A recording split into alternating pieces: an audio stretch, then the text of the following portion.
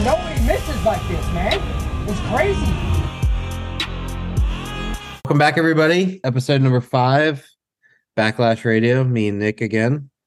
We're hoping to have a guest, but our guest had some emergencies to have, so it's just me and Nick today. We were gonna have our first guest, but not anymore. Sorry to disappoint you. It was one of our heroes, and if you don't know who you could take a guess at who it might be. There's only a handful of guys that we talk about a lot on this thing. So, but we're gonna give a little chat about tournaments. My tournament season up here is kind of wrapping up, and I guess still a couple months out from the South Florida sailfish season, but something to start thinking about. So cool. What's up, buddy? How are you? Good, man. How you doing? Doing all right. Just finished Are you sad your season's coming to an end? I always love the tournament season, but September here is amazing. Like the marina is a lot more quiet, and it's just like 10 boats fishing a day, 20 boats fishing a day, and typically the fishing's really, really good. We had some decent fishing last week. It wasn't incredible by any means, but there were some boats that had some incredible days. So a lot of slams being seen. For a while there, it was like pretty normal for everybody to see a slam, which is unheard of around here. So I haven't caught a slam here in 10 years, and it's really annoying that I didn't get to see one.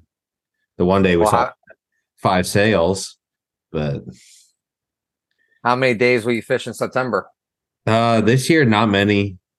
Just because we just have things going on, not with the boat, but with the owners and stuff like that. They just have personal stuff going on. So I don't know. Typically we do 10 or 12, hopefully. The weather can get in the way. Obviously we got hurricane. We had that one hurricane that brought all that slam fishing, Adalia, and now we got this Hurricane Lee, which I don't think is going to mess up the fishing here, but it might. You should have a big swell from it, though, right? Yeah, we'll have a big swell, but if we get too much northwest wind, it'll mess everything up. But right now it's northeast, so if it just stays out to where it's at, we might be all right for another week or two, or into early October. I hope. The weather here, like the ocean, has been very pretty. And the conditions of fishing's moved around quite a bit. Conditions have built in some areas and deteriorated in others, so it's kind of difficult. It's kind of seems like it's slowed up a little bit lately, last couple days, but I don't know. Had a three boat charter with some guys from Sebastian, Florida. They came up and chartered us. The Blood Money, the Christine Marie, and a boat called the Top Dog out of here, and we had a little tournament. I didn't win it. It's really annoying, but Brian, my buddies Brian and Ryan did very, very well. We all did. We were all very close, but I think Brian on the Christine Marie got us by 1 or 2 fish, something like that. So, but it was fun. Did you catch that day? I caught 3 out of 6 that day, and I kind of all set out. We were kind of all set out in the wrong spot, the whole fleet, and then the Bill Fisher picked up and made a move, and I kind of had something in my mind the same. So I was going to run another 10 miles, and since he's a little quicker, he set out on the south or the northeast corner of the Wilmington. And I was going to run up to the Spencer. I was like, this was a 20, 30 mile move. I was like, fuck it. We were in the wrong spot. And I was like, I've been wanting to go up to Spencer, Linden Cole for a couple days now. And everybody kind of tugged me out of it. So I'm going. And then he was in the northeast corner of the Wilmington. And when I was going by there, him and the other boat that was there, they were already catching a double. So I set out and marked a 500 pounder and or I didn't mark it. I thought it was a marlin maybe. And it was a little mark on the sonar, but it was moving real quick. And then I marked it on the bottom machine, but it was a real small mark. And then the 500 pounder shows up on the teaser. And he followed us around for a little bit, and we obviously we threw the pitch bait and it didn't switch, so it doesn't matter because we would have missed him anyways. I was waiting for it.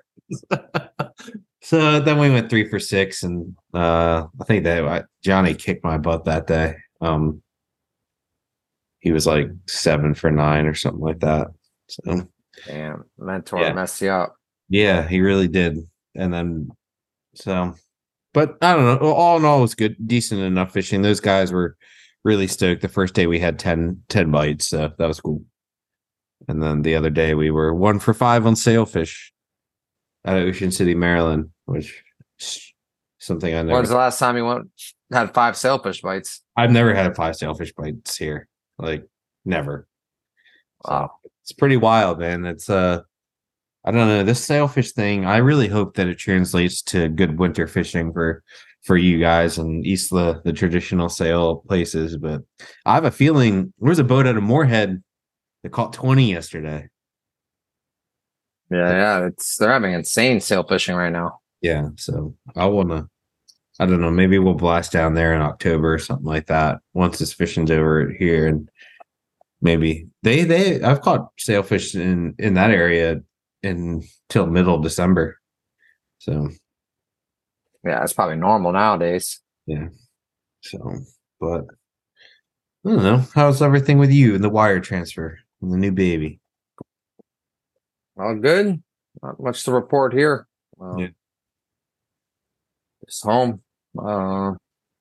Doesn't look like we're going anywhere as of anytime soon. So just more bigger decisions being made for the program. So we're just kind of I'm hanging tight about that stuff. So Nice. we'll see what happens. So cool. So we're going to talk about tournaments today. I guess the good, the bad, and the ugly of tournaments.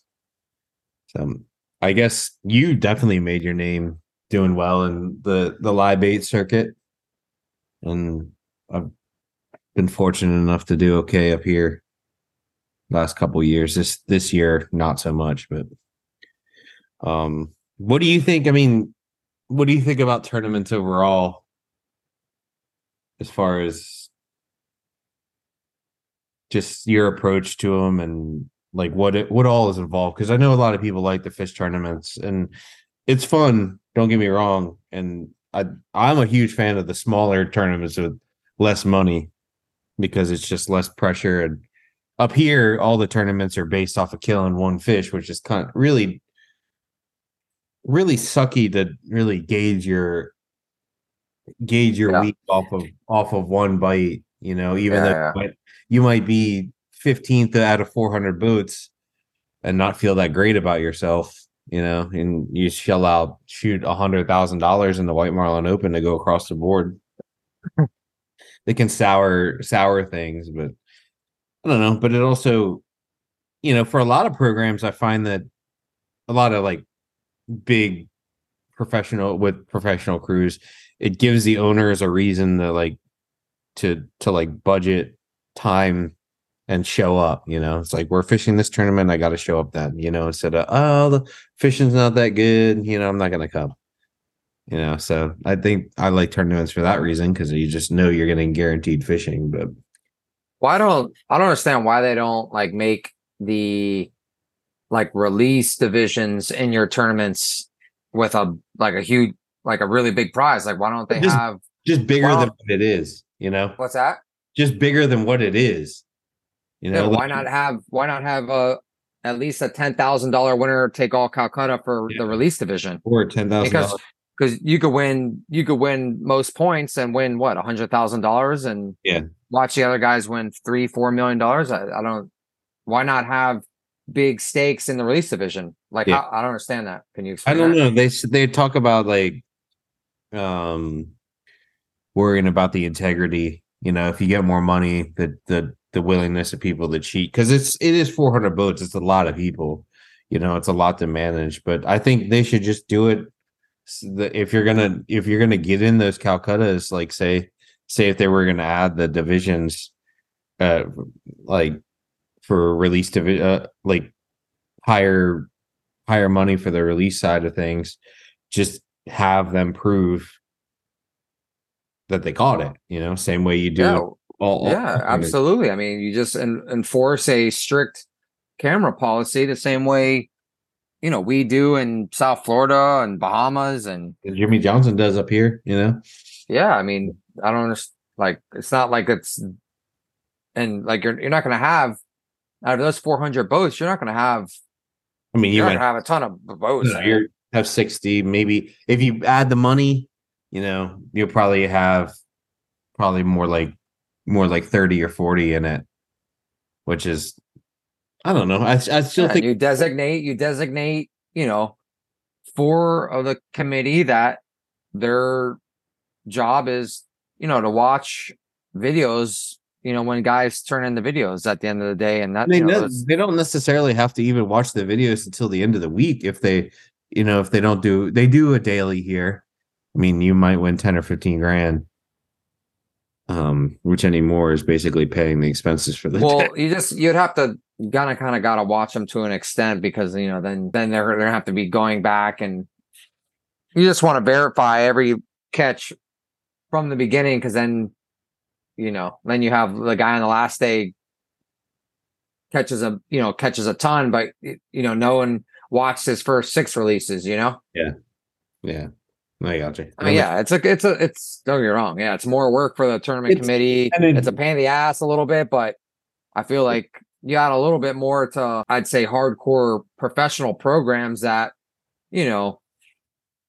work hard to get bites, and you could fish for your whole life and never get that lucky 80-pound white bite on the right day, Yeah, John Duffy's a perfect example. In the last 3 years, they up until the last 2 years prior to this year, I mean, he's been one of the best boats in the White Marlin Open for the last, I don't know, 10, 15 years. And they fished it as a family for the last like 25. And up until 2021, they'd never weighed a fish in the White Marlin Open at all. Yeah, look at that. And then they weighed one and they won it. So, I mean, you just have to keep on. I just find it. I would just like to see some of these big hill tournaments up here kind of at least recognize some of the boats that have done well over the course of the week, as far as the numbers go. Because I think it's it's a lot of those programs are the ones that really support the team or support the tournament and drive up the money. So when you're not, because typically, I mean, correct me if I'm wrong, typically the boats that are going to be across the board and all the really, really big Calcuttas are the guys that are pretty much probably catching the most white marlin of the whole tournament regardless. Yeah, pretty much. I mean, I would say for the most part. I mean, I think it'd be nice to see them recognize some of the boats somehow, kind of make it worth a little while. $100,000 across the board is a lot of money, and I can't remember what the Mid-Atlantic was, but it was a lot too. So I'd like to see something. But then it's just another then it turns into 120,000 or 110,000, and so I don't know. But it would be nice. But maybe you get a couple people that whatever, they don't get it in something. I don't know. I'm just saying I think it's a good argument for you guys. I mean, I would definitely be in favor of that, because I try not to because there's people that really good fishermen that kind of mind fuck themselves sometimes in this tournament, because they start doing things that they wouldn't do. They start, I'm going to fish in the shallow water or something like that. They catch a 90-pounder and fish somewhere obscure, because that's where the big ones live. And then they don't get nearly as many bites, and then they end up catching like 3 40-pounders over the course of the week, or 50-pounders, and you're like, oh well, was it worth it? I'd rather be somewhere where I can try to put together 3 consistent days kind of off on my own, but in conditions that I feel good about, not like arbitrarily picking some spot that someone won it one year. The year we won the Mid-Atlantic, I don't think I've fished that spot since, because for me, looking at what I knew that day, I felt like I needed to go there to get some bites, and I just got lucky. Yeah. I certainly did set out that morning being like, oh, there's going to be a 91 pounder right here, Yeah. So, Yeah, because you're going, I mean, you're going to like where you've had bites, where you've had yeah, consistent fishing, try to think It's not logically. like Yeah. you're not like, all right, well, this is where the big ones live. Yeah. I mean, that just, I mean, don't get me wrong. I mean, you're obviously fishing for a big one, but yeah. I just, I just try to think logically, like anybody does when they try to pick their spots. Look for reasons why you're going to pick an area to go and fish, and hopefully there's a big one there. So yeah. it's really annoying when you hook a sailfish in those tournaments because you definitely know you're not going to kill that one, and it's just kind of an annoyance. So, And it doesn't do anything for release. yeah. So, and I don't know. So It's like catching a cuda. yeah, exactly. So, I mean, they count it as a white, Yeah, I know. but it's like every, when you see a white marlin pop up behind the boat, it is kind of exciting because, more, I can't look at a white marlin on the teaser and be like, that's a 90 pounder. Yeah. So, there was one that had on the teaser that I don't know if he didn't switch or we missed him this year, but I marked him on the sonar, marked him on the bottom machine. And I was like, that's a blue marlin. And I caught showed up on the left teaser, aggressive bite, kind of a little like a big swirl. And I was like, oh, left teaser. And I yanked on it a couple times and it's like blue marlin. And then I'm like, oh no, it's a white. And by that time the picture's already out there. And then he didn't switch. So, but I could say that was the one, but I don't know if it was the one or not. So I can't tell. I didn't know the 90 pounder was the one. I just was like, oh, that looks like he's got a big head on him. We kind of knew. That one was kind of scary, but I don't know. So that's kind of our tournament series up here. It just is a complete mind fuck because you spend all your career, other than these 2 weeks, trying to just go catch the most, and then you switch over to this mode, and you just get disappointed even if you have a great week. So it's difficult, but we didn't have good weeks either of them. What do you? Well, I don't want to backtrack too much, but just I wanted before I forget. What about just talk a little bit about Topher on the Rainmaker out of Cape Cod and some sick white marlin fishing he had. Yeah, I've just seen the pictures of the flags. I don't know if you've seen any more from it. I just saw some videos and stuff and talked to one of the guys on the boat, and I mean, they were just saying it was some of the sickest fishing they've ever seen, which just seeing some of the videos, it's pretty awesome. Slick calm. I mean, I wasn't expecting, I saw the flags first, and obviously in my mind, I'm thinking, oh, it's probably rough as shit. And I seen the video. It's like they're fishing in a lake and there's just white marlin swimming everywhere. Yeah, I know that that's not something we the old podcast, we've talked to guys, and that's not something that's unusual there, but nobody does it because they're all locked in on the tunas, which is crazy to me. So I don't, it's incredible. I want to go up there and I just want to go offshore fish. I don't necessarily want to go do that in July, but their July fishing up there the last 2 years has been unbelievable. Yeah, this year they had some really good blue marlin fishing. Blue marlin fishing, white marlin fishing. Sometimes they have to go teaser fishing because the tunas are the yellowfins and the big eyes are so bad that they can't even fish regular, pull baits in the water, which is, to just have that much life around is amazing. I think it's pretty fun. That fishing's coming around now because that eddy is slid down this way. And there was a couple boats out of New Jersey, small boats that caught 170-pound yellowfins with the big sickles, and they had them up there in July. So hopefully it's coming this way, and hopefully this large hurricane stays offshore and just shoves this eddy down, and maybe we'll get a shot or two before another storm weather system comes. Yeah, but. Yeah, that's incredible fishing, and it's cool. It's a cool way to fish. Yeah, it's pretty neat. But definitely like this, like we mentioned before, I've heard, I have no idea, but I've heard people say, they don't really bite the dead bait stuff, but I just would like to see, one of you guys go in there and see what happens, Yeah, I mean, I don't know what that water depth is in there, but I I don't think it's know if pretty shallow. But I mean, I've caught dead bait, sailfish dead baiting in 60 feet. No, I can't see why you couldn't get some bites doing that too. yeah. So, I don't know if anybody has any experience with it. Maybe we should get Topher on and talk about that. Yeah, definitely like to hear about that day. It's pretty cool. I know it's funny before he went up there, he was like, not because usually they're like St. Thomas DR this time of year. And when I spoke to him before, he was like depressed about going up there because he didn't have any interest in catching the tunas and stuff. He's like, I'm not gonna be catching any billfish. And now I can't wait to talk to him and be like, well, definitely had a banger day. But did they go offshore and catch marlins out there too? I think they had Yeah, they've had some good days fishing. I mean, that's sort of, His boss is from up there, so this is the first year they brought the boat up there. yeah. And now I'd imagine they'll probably be going back there now for the next couple of years. It's kind of cool. Like, you get that sort of fishing. And I think it's a little more special because you got to go out there. You got to fucking work for it. You got to leave it.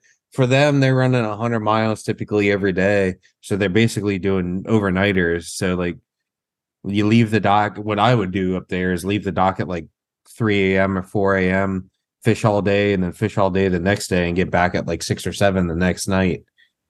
But that's what you have to do. But you're rewarded with it because you're out there for so long, and just the conditions that they've had these last 2 years with those incredible eddies and that don't move, that just rip every couple days, rip a little bit off the Gulf Stream. It's pretty crazy. So hopefully that comes this way. It's outside the Hudson right now, and I don't know why there's not white marlins all up in the Hudson. Hopefully we see it because this is pretty interesting here. It's not bad. It's not like it was last year. I mean, we're not having a great year, but the fishing's considerably better than it was last year. Yeah. We on the blood money are having a worse year. Job for those guys up north. It's really annoying that it's way up there. And to the south, because they're still having great sail fishing in Moorhead. I can't remember what the boat was. He caught 20 sails. 20 sails, Moorhead City, due south. Due south. And then there was another boat that like saw a couple slams or something like that. So, bill collector, had a good day. Yeah, sick fishing down there. So basically everywhere but Ocean City. All right, what's next on the agenda? Building a team.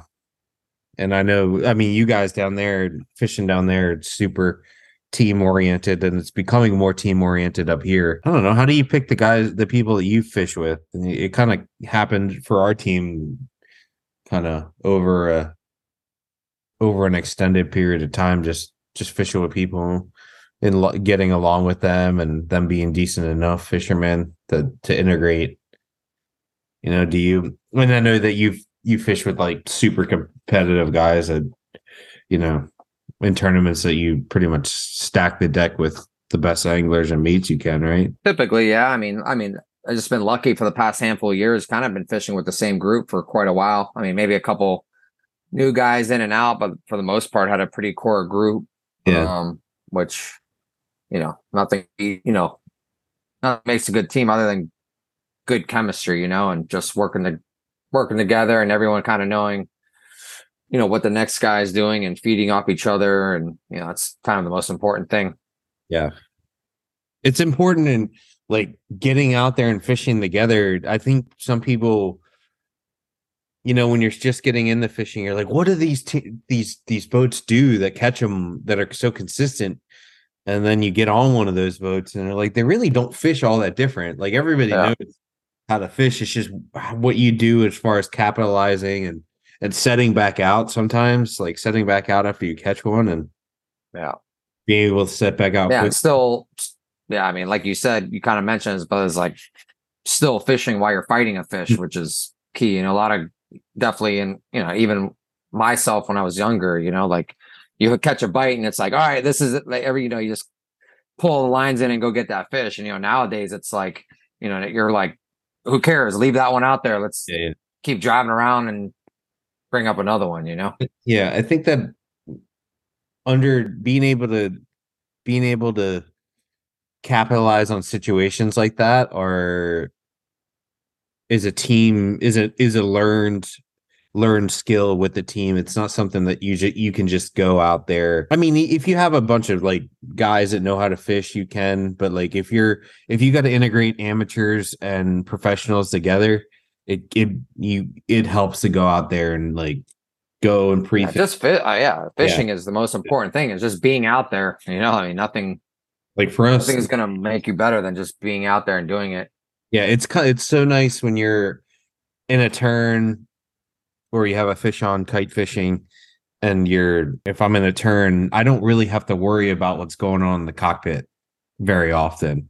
I just kind of drive the boat and do what I need to do, focus. Maybe I'll tell that if I see something going on that they can't see, I'll say something, but for the most part, I can kind of keep my mouth shut after we hook the fish and let them know hopefully there's another fish, or maybe we'll circle this one a little less and go get it, depending on what the situation is. It's so relaxing to not have to worry about what's going on down there. And I think it takes a mate or two to kind of run the cockpit, and then very receptive anglers to take the orders from the mates, not orders, yeah, but orders, and be handled by the mates as be an extension of me. In turn, the mates are an extension of me, and then the anglers are an extension of the mates, and kind of just do, when the mate asks you to do something, you do it, and then be ready for your bite. And we could probably go on for hours about different ways to capitalize on bites, but just keeping baits in the water as long as you can, I think, while you're fighting a fish or getting a bite is super important. Yeah. I mean, especially down here for us, like multiples that's like the key, man. Like, I would, you could catch one at a time all day, which sometimes, it pays off, but it's usually that one of the boat that gets that quad or 5-banger or something that really just kind of like leaves everybody behind. I mean, lately, like we both, the probably two things that are similar, or one thing that are similar between the two places that we fish, are that the fishing hasn't been very, like, really, really good lately. So the being able to turn a single into a double, or a triple, a double into a quad or something like that is super important when you have the fishing being as tight as it is, because it's a little bit more random typically when the fishing isn't as good. When you have good fishing, the teams that really work together and can capitalize on bites tend to like really be like, oh yeah, the fishing's good, those guys are going to be up there somewhere near the top, whereas like slower fishing tends to be a little bit more random, don't you think? Yeah, absolutely. I mean, but capitalizing on bites, like you said, for us, it's fishing hasn't been as good as it has been in past years. So, when it's really good, you could afford to miss a couple, or even more than that. Now you gotta, you can't really, you gotta maybe one or two, but that's about it. You gotta be close to perfect.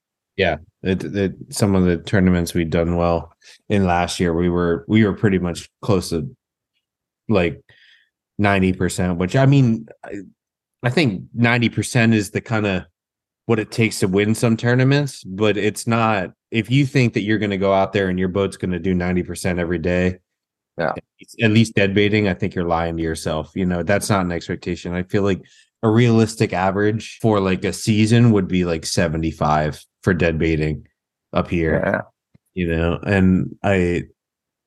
But I think when you get into that mode and things are going well and you get up to 90, then you're really going to give yourself a shot to win a tournament. Yeah, absolutely. What's a good ratio for you? I mean, down there it's a little, the ratios are, the percentages are a lot better, right? With the live baiting. Not necessarily. It's just weird, honestly. It's some days you go out there go 15 for 15, and the next day you go 8 for 15. You know, it's random for sure. It's hard to say. I mean, and then you even see good teams that miss. And it's just you get weird bites, or maybe they catch you not paying attention for a second. Or you got too much line in the water, not enough line. It's just all stupid little things. Or if it's super windy or not enough wind, it makes all the bite more difficult. If it's super rough, obviously it's a little tricky. If it's super calm and no wind, it makes it tricky too. We're not going to have perfect, just nice east 15-mile-per-hour wind all the time, which I feel like we haven't seen that in forever. It's like nowadays it's either like blowing 30 or blowing nothing. You got like hurricane kites out, or you got helium up. Sometimes up here, like fishing in the grass on our boat. I mean, our boat's a pretty clean wash, but we've started like our dredges are like 180 to 200 sometimes. So our long riggers are in the middle of nowhere. So we get a lot of we basically have to have somebody holding the long rigger, but if we're in a little bit of grass or a lot of grass, we get a lot. Get the bite. Yeah, and then they dump it, and then they're like, and then just when they're like, the next one's not going to be grass, it's being a fish. So like being able to maintain your focus is super important. One thing that we do on the Blood Money is those guys rotate every 30 minutes. They don't have so they rotate clockwise or whatever every 30 minutes. And that does two things. I think it keeps them fresh and focused, but it also makes them better anglers because they're never, they're not committed to one spot. Yeah. Like I've been on boats where like somebody is designated to the right long. So but when they get a bite and they're in the left long, or say they find themselves in the flat line for they're kind of like discombobulated. Then they're terrified. Yeah. So that's why, like when we're live baiting, we kind of do that. Like everyone kind of stays, and it's like that's your home. Like because you got guys that, but for us, you kind of like trolling's different because like you could pretty much say like, hey, today is going to be the strong side. Like you could almost always say, the right side's going to get all the bites today, or the left side's going to get all the bites today, just because the way just because the way the kites are positioned, on the water column, trolling, it's much more like you don't know where they're going to pop up. But us, you could be like, all right, he's going to pop up on the right middle here for sure, and like, boom, there he is, right middle. And like there can't be that much difference between the right short and the right long, and like as far as what you do when you hook the fish, I think there's a big difference between the right flat and the right rigger when you're dead baiting, and you need to be a well-rounded angler, you need to find yourself in those uncomfortable situations, because like I said, if you find yourself in the wrong situation and you get a bite, then you're going to be hurting the team if you're not confident what you're doing. Yeah. So because everything's pinned up in your stuff, and I feel like there's a big difference between that right long and the right flat, and on the left side too. And then some people are right-handed and left-handed, so they should be able to use. And we do a lot of moving when we hook a fish. Like say the right long gets bit, we'll move the left long over to the right long instead of trying to fish a flat line out there. So you're going to find yourself in a weird situation if you don't rotate. So that's something and it keeps them fresh, and I think it helps pass the day longer, even though I never think the days are long enough this year. So yeah, so I'm always running out of time. Yeah. Yep. Some days you're just running out of time, and then the other days it's just like you want it to end now. Yeah. Do you always feel like the slow days or the shorter days? Like when I have slow fishing, I'm like, oh, this day is going by way too fast. Yeah. And then when you're doing good, it's like the slowest day in the world. When you're good, you're like winning, and you're like looking at the time, and it's like it's only 10 o'clock. Yeah. So that's the worst. Yeah. So I mean, for as far as building a team, we just went with people over the years that kind of got along and fished well, and we're fun. Like this is supposed to be fun. I guess it's supposed to be fun. I don't know. I don't have that much fun, but it's supposed to be fun for the people fishing, right? Like the anglers. So I feel like they try not to take themselves too seriously. They definitely don't take me seriously at all because they're just down there making fun of me all the time. But I think they just try to have fun. And if we miss one, then like we're not gonna like scream and yell about it, but you'll get made fun of probably for the rest of the day, if not longer. If it depending on how it is. If you backlash something on our boat, it'll never be forgotten. What you do wrong. It'll be talking about right here with me and you. Yeah. But it's what you do wrong that counts. It's not what you do right. No. Absolutely.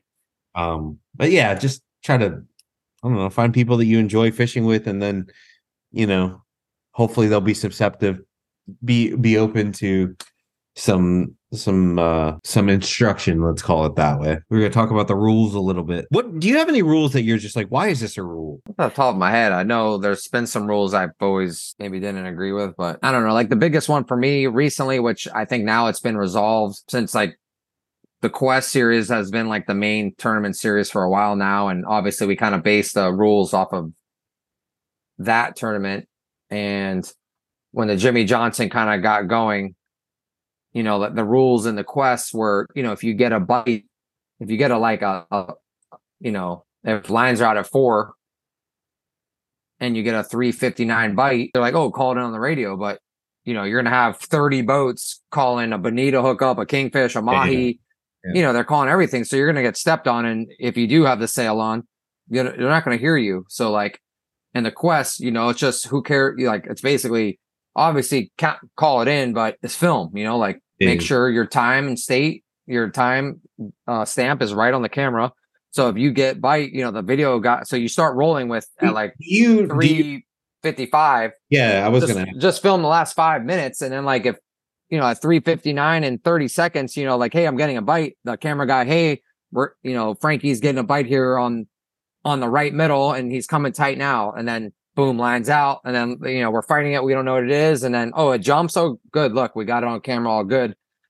And then Jimmy Johnson, it wasn't that film aspect of it wasn't involved in it, and I got in a huge fight with the committee multiple times. I'm like, they're like, oh, well, you just have to call it in. You have to call it in. I'm like, how? And especially in a tournament where they had 70, 80 boats in it. Yeah, you're not going to get it called in, and it's just you're going to get stepped on, and your fish is not going to count. And who knows? It could be $100,000 fish. Yeah. But that finally kind of got resolved now. But that was kind of a rule for a while that kind of drove me crazy. We did a 329 and 30-second fish the other day in the Mid Atlantic. I was hyped about that. It ended up not being anything, but I'd marked it on the sonar, and I was like as fast as the trolling valves could go, and I finally got to it.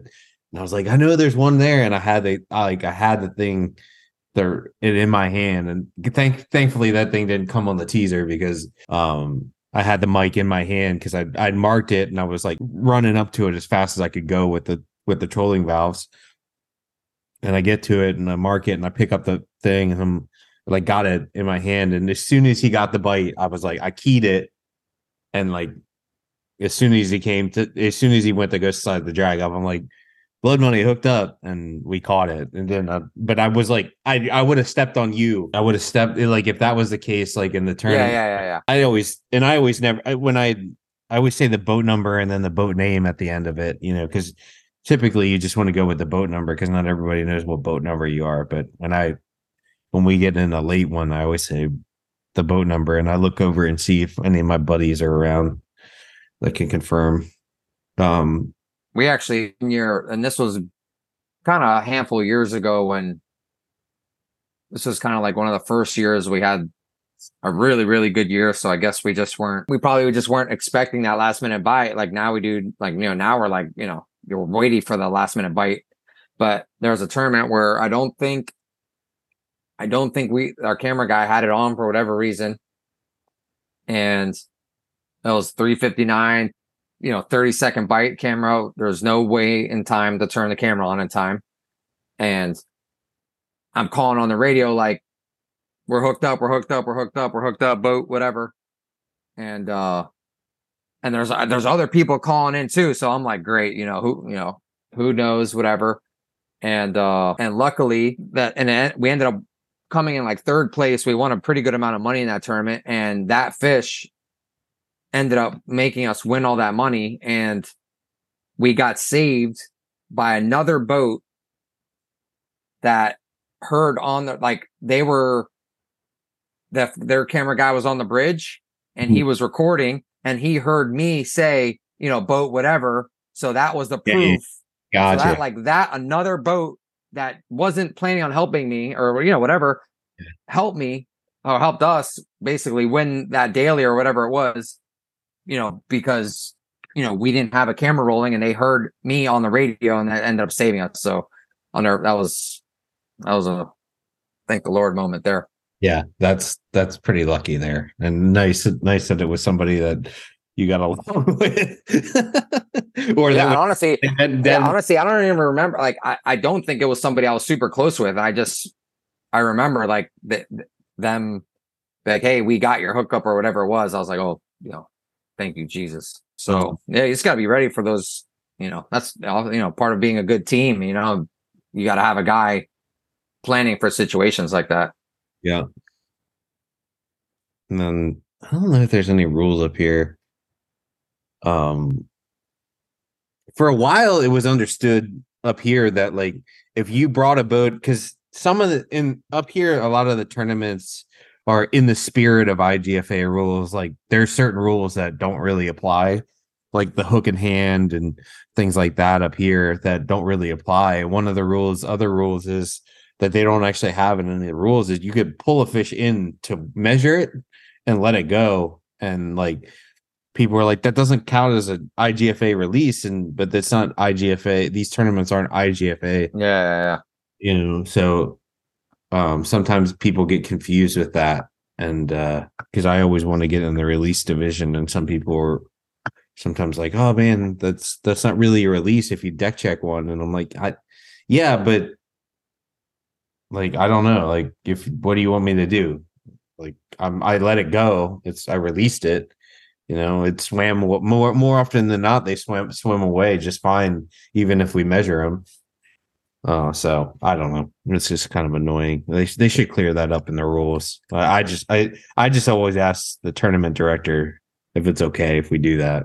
Yeah. Because the difference, like, I can't look at a 65 pounder and a 75 pounder and make a determination. Yeah. So,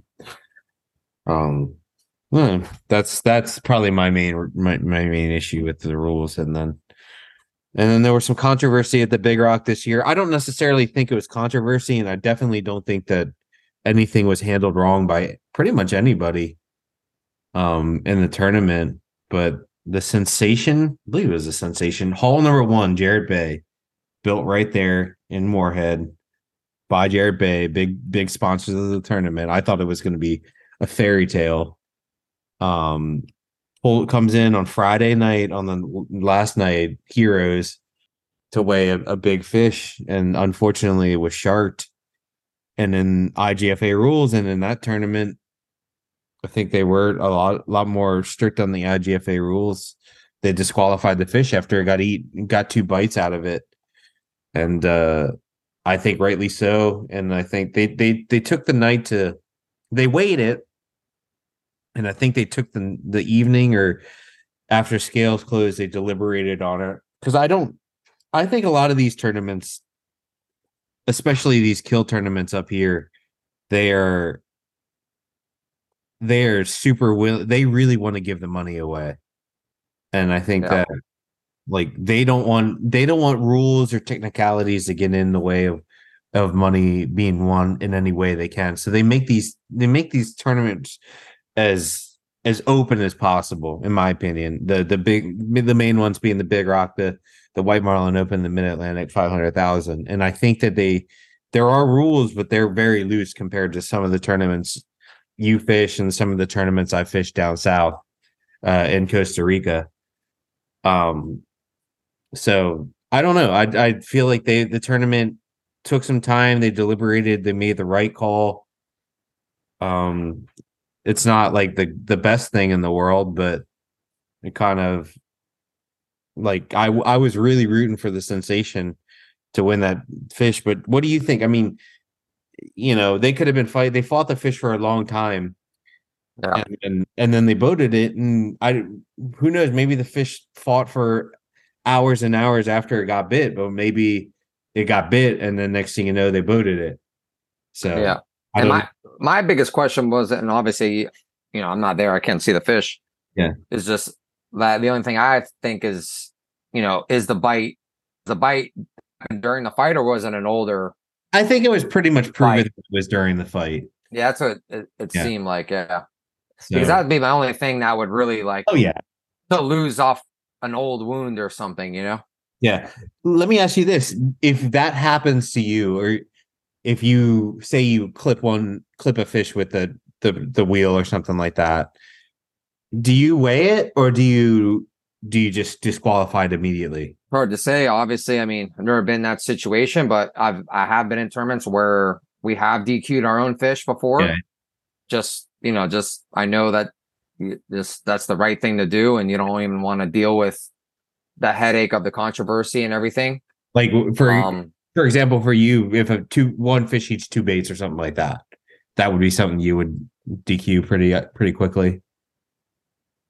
like yeah, or like um,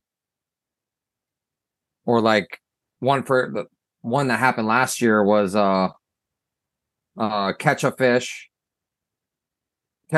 release them, and the chance of this are wild, but it swims and snags another bait as it's swimming away, and then we come tight, and I mean, we could easily say we caught another fish. Like who's to say?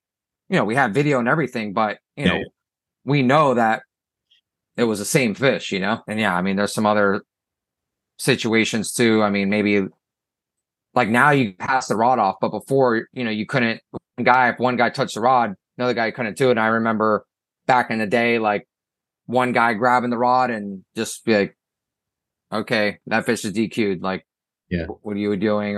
Or actually, probably the most one that still happens the most, and I still see it, is the mate grabbing the bimini. Like, you can't do that. Yeah. Yep. Like that happens more oftentimes, especially in the heat of the moment when the boat's either roaring in reverse or flying 15 miles per hour on a center console, and the leader just pops up and the mate just wraps his hand in the air, and he doesn't grab the leader, he grabs two wraps on the bimini. It's like, yo, that's DQ'd, which I think a lot more times than none, people still try to count that fish. Do you think they get away with it a fair amount? Sometimes yeah, sometimes no. I mean, I know usually almost every tournament there is a fish usually that is taken away from a boat. Yeah, that's for whatever reason. Yeah, I mean, sometimes people aren't doing it intentionally. Sometimes it just happens. Yeah. Or I mean, camera mishaps probably the most. I'm sure of that. I feel like in the aspect of like weighing a fish, and say I clip one with the wheel or something like that, I'm gonna weigh it and let the tournament figure it out. I'm just gonna be like, look at this is what happened. Like, because like now there's a big difference between like having video of the fish, like, because they say like it can't help the fish fight. Yeah. You know what I mean? Like it can't hinder the fish's fight. So like if you subdue the fish and then clip it, like if you got 3 gaffs in it and then you clip it with the wheel after or something like that, it gets under the boat after, then who knows if like maybe you could argue that, but I'm weighing it either way and letting the tournament figure it out. Because I just don't, I'm not going to stake $1 million on my judgment when I can let somebody else make the call. And I don't necessarily I would never fault anybody for letting the tournament make the call. I just think that's the tournament's call, and whatever they make is the call. I think that's kind of is what it is. I'm not going to bring that up, but I'll bring it up. It was a strange situation a couple years back in the Mid-Atlantic.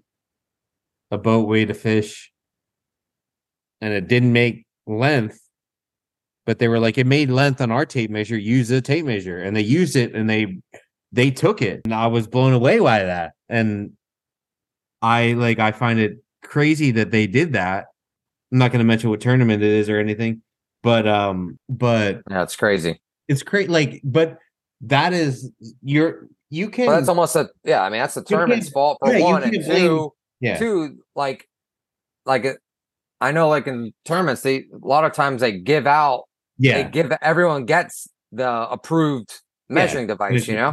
And even if they don't, like the approved measuring device is the one that the tournament should be using. But in this case, they said, and the tournament took it, and I found that crazy. But it's worth a shot. I don't really discount the boat that did that. I just kind of get annoyed at the tournament or pissed off at the tournament. Yeah, absolutely. So because then it's just like they're getting pushed around. Yeah. So I feel they're not holding true to the rules. Yeah. Which rules? People bend rules if you let them.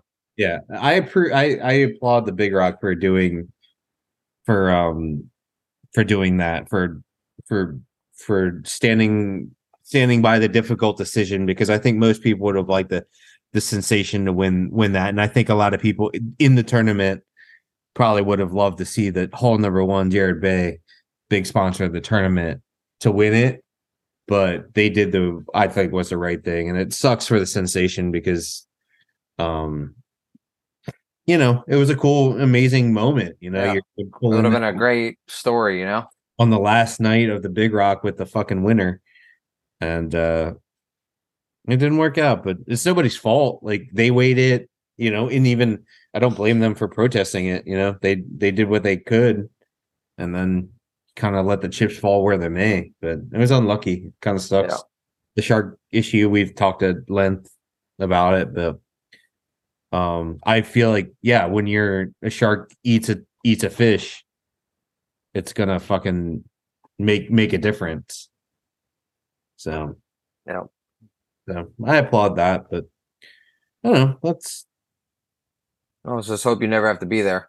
Yeah, any of us. I mean, just when you're fighting a big fish, like, I've always been on the more mindfully aggressive side.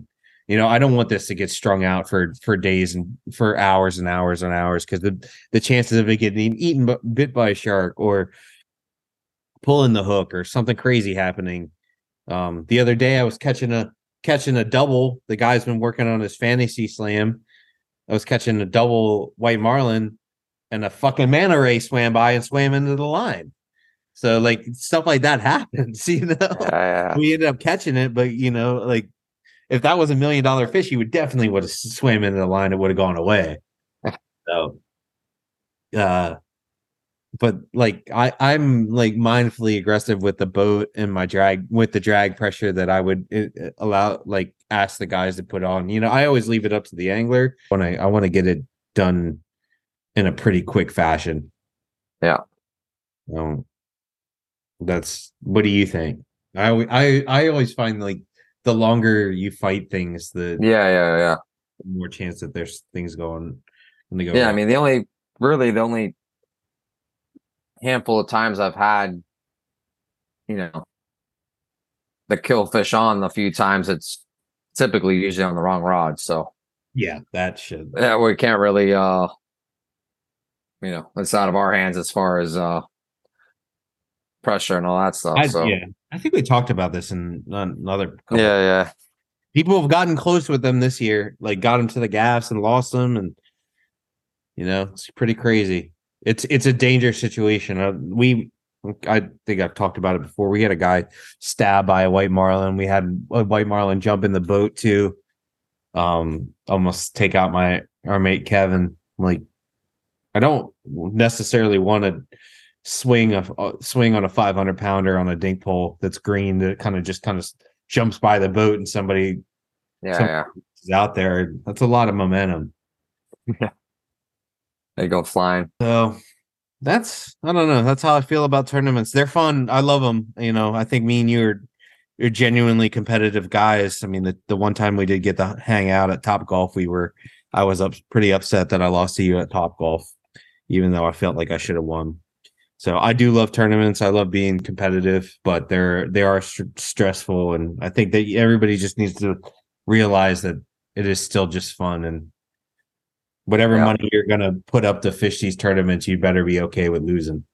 Yeah, absolutely. You want to get to a couple of our questions? Oh yeah, questions. Let me see.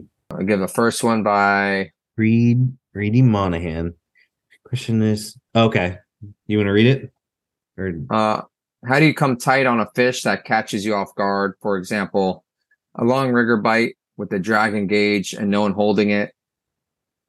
Slowly push up the drag in hopes of coming tight, or dump it to the fish and feed it normally. Good question. what do you think? I think when the fish beats you to it, it's in the ocean's hands on what's going to happen. I mean, I know a lot of people say just lock it up, start reeling. I know people say drop it back and just do it normally, but I think it's that fish has already made its own fate. I mean, not saying. I just think it's either going to stay on or it's going to come off. It's really, if it beats you to it, it already beat you to it. You're already in a disadvantage, and you just better start praying that that hook grabs it somewhere. But I don't know if there's an ideology to it that one way works over another, because I've done both, and I've lost them on both. I've caught them on both. I don't know. I feel like I don't know. I give him a dump. I give him if it comes out of the clip, it's a much shorter jump. But if you get the whole like rod going like this, like getting pulled on, I give it a dump, but not nearly as long as probably what I do if I fed it regularly. Yeah, but what if it's just already just dumped out, just dump and drag already? I still give him a little bit, then I slide it out. Really? It's like a half second. It's not much. Yeah, see, now if I see it and it's already just popped out and it's just going, I'm like, all right, just start winding on it. I mean, because typically it probably already had a pretty solid bite down in it already. I mean, Drop back, yeah. So I don't know. I'm kind of a give it a drop back. Because what happens is, and I've seen a lot. You get that monster just bite already and no one's on it, and then they free spool, and that's when you get that famous backlash. What I do wrong? Oh well, you put in free spool when you had 20 pounds of drag on it. Yeah. But yeah, I mean, that's a good question. I mean, I think a lot of people are probably, on both sides of that. No, yeah. I give it a little dump, and then, but not nearly as long as if I was holding it. And then on the flat line, a little dump too. Like I think my mate thinking about it when Ayrton was 1 for 5 on sailfish, even though he spent the whole winter in Stewart the other day. I feel like he got caught on the long rigger once, which I still think it was a blue marlin, but it got caught on the long rigger once, and he gave it came out of the rigger and he gave it a good long dump, and I was like, and then we lost it, and I was like, felt like it was maybe too much feeding going on there. Yeah, well, I think if you get that bite and no one's looking, and maybe that hook just slapped them on the bill, and then you free spool, and that hook just wobbles off, instead of if you just kept it tight, and maybe it would have just cinched into the bill a little bit or something, Yeah, I think you just kind of go with God, go with instinct, just pray. I think just pray about it. Go with whatever you think works. And then see what happens. So yeah, hope we don't really have a great answer for you. But I like the question though. Yeah, I do like the question. I found myself in that situation a lot, charter fishing when I was younger. Second question. Yeah. Daniel Dotridge. For years, my dad and I have fished off an outboard, and we just bought a 28 Carolina Classic. We fish out of Oregon Inlet and Hatteras Inlet. And my question is, if y'all were to size your spread down for a smaller boat like what we have now, what would your spread be? Or if you have experience fishing around the world on smaller inboard boats, what did the spread you pulled look like? I fished on with Kennedy Hernandez in Guatemala on his 28-foot or 31 Bertram, and we just fished. They fished 2 surface teasers, 2 long riggers, and 2 flats. And I think we fished 4 surface teasers. But it was very simple. And I think simplifying the spread. I think if there's anything that the sonar has taught us over the years is that you're not really attracting the fish with what you're pulling as much as we used to think we did. Yeah. So, I mean, I'm sure for the most part they don't have a sonar on a Carolina Classic, but I think that the idea that you are doing most of the work, going 99% of the way to the fish, and he's coming the last 1%. I think that means that you don't necessarily. He's gonna come check out the boat either way for the most part. That doesn't necessarily think you got to put a lot of stuff out there for their boat and fishing where they fish. You know, a single dredge and 2 surface teasers and probably 2 long riggers and maybe just 1 flat line, depending on how many people we have on the boat, 1 or 2 flat lines, and try to keep it simple.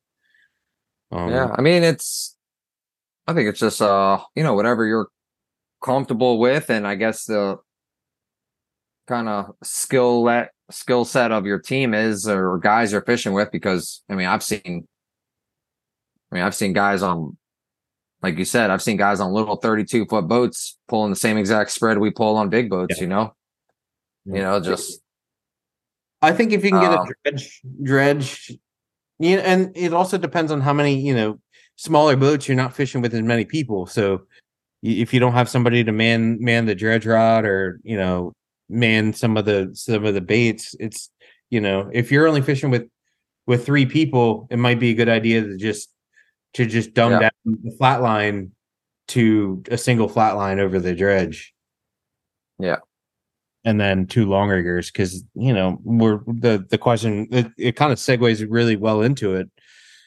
It's a lot better to have a rod in your hand when a fish shows up, or even before the fish shows up, than it is to be late. So, an unmanned rod is almost not, it might not be. You might get the bite, you might get a bite or 2 more with an unmanned rod, but you might not capitalize on it. So yeah, I mean, yeah, just doing what works best and is comfortable. I mean, yeah, like you said, 1 dredge, maybe like you said, 1 flat out of a dredge, and then keeping the other side, kind of geared more for the pitch or whatever. Or just walk you don't even have the pitch, just walk the line over to that either. Yeah. I mean, or if you got the guys for it and stuff, then double dredge, 2 teasers and 2 longs and 2 flats and 2 flats or 1 flat, whatever it is. Yeah. In the DR, we were fishing with 1 flat because we fished with a bunch with just us, the owner, and the mate, and it worked pretty well. Yeah. We did a lot of that 1 flat, like fun fishing in the Bahamas. We don't even pull flat, just keep it clean and kind of just pitching everything. Just 2 long riggers, 2 chains, obviously 2 dredges and no flat, and then just pitching whatever comes up. Which, typically it's a blue marlin. So Daniel, I would implore you to try to keep it as simple as possible. And if you have a couple more people, then maybe you can be a little bit more elaborate, but it's pretty, I mean, if you think about it, most boats, 80, like even like an 80 Viking, with giant outriggers and everything, they're probably still only fishing 2 dredges, 2 teasers, 2 flats, and 2 longs. Yeah. Try to make a version of that kind of works out best, and really focus on where you're fishing. Yeah. And you're not going to have the same spread, obviously, as a big Viking, but you're going to have probably super clean water behind the boat. Yeah. Try to keep it simple. I think that if there's something, I mean, in Guatemala, like you said, they fish super simple. I mean, obviously there's probably, a lot more fish there than anywhere else, but that's about as simple as you could get. Yeah, that's lovely fishing down there. It's just so nice. It's beautiful. Not too much thinking involved.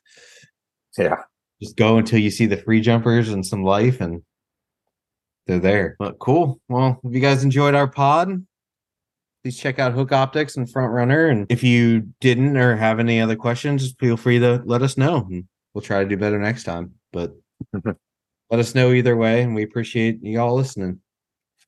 Yep. Thanks for listening, guys.